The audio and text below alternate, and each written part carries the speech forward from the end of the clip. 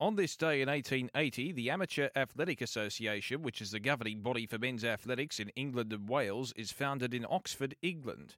On this day in 1894, French cyclist Henri Desgrange rides 100 kilometres in a world record time of 2 hours, 39 minutes and 18 seconds.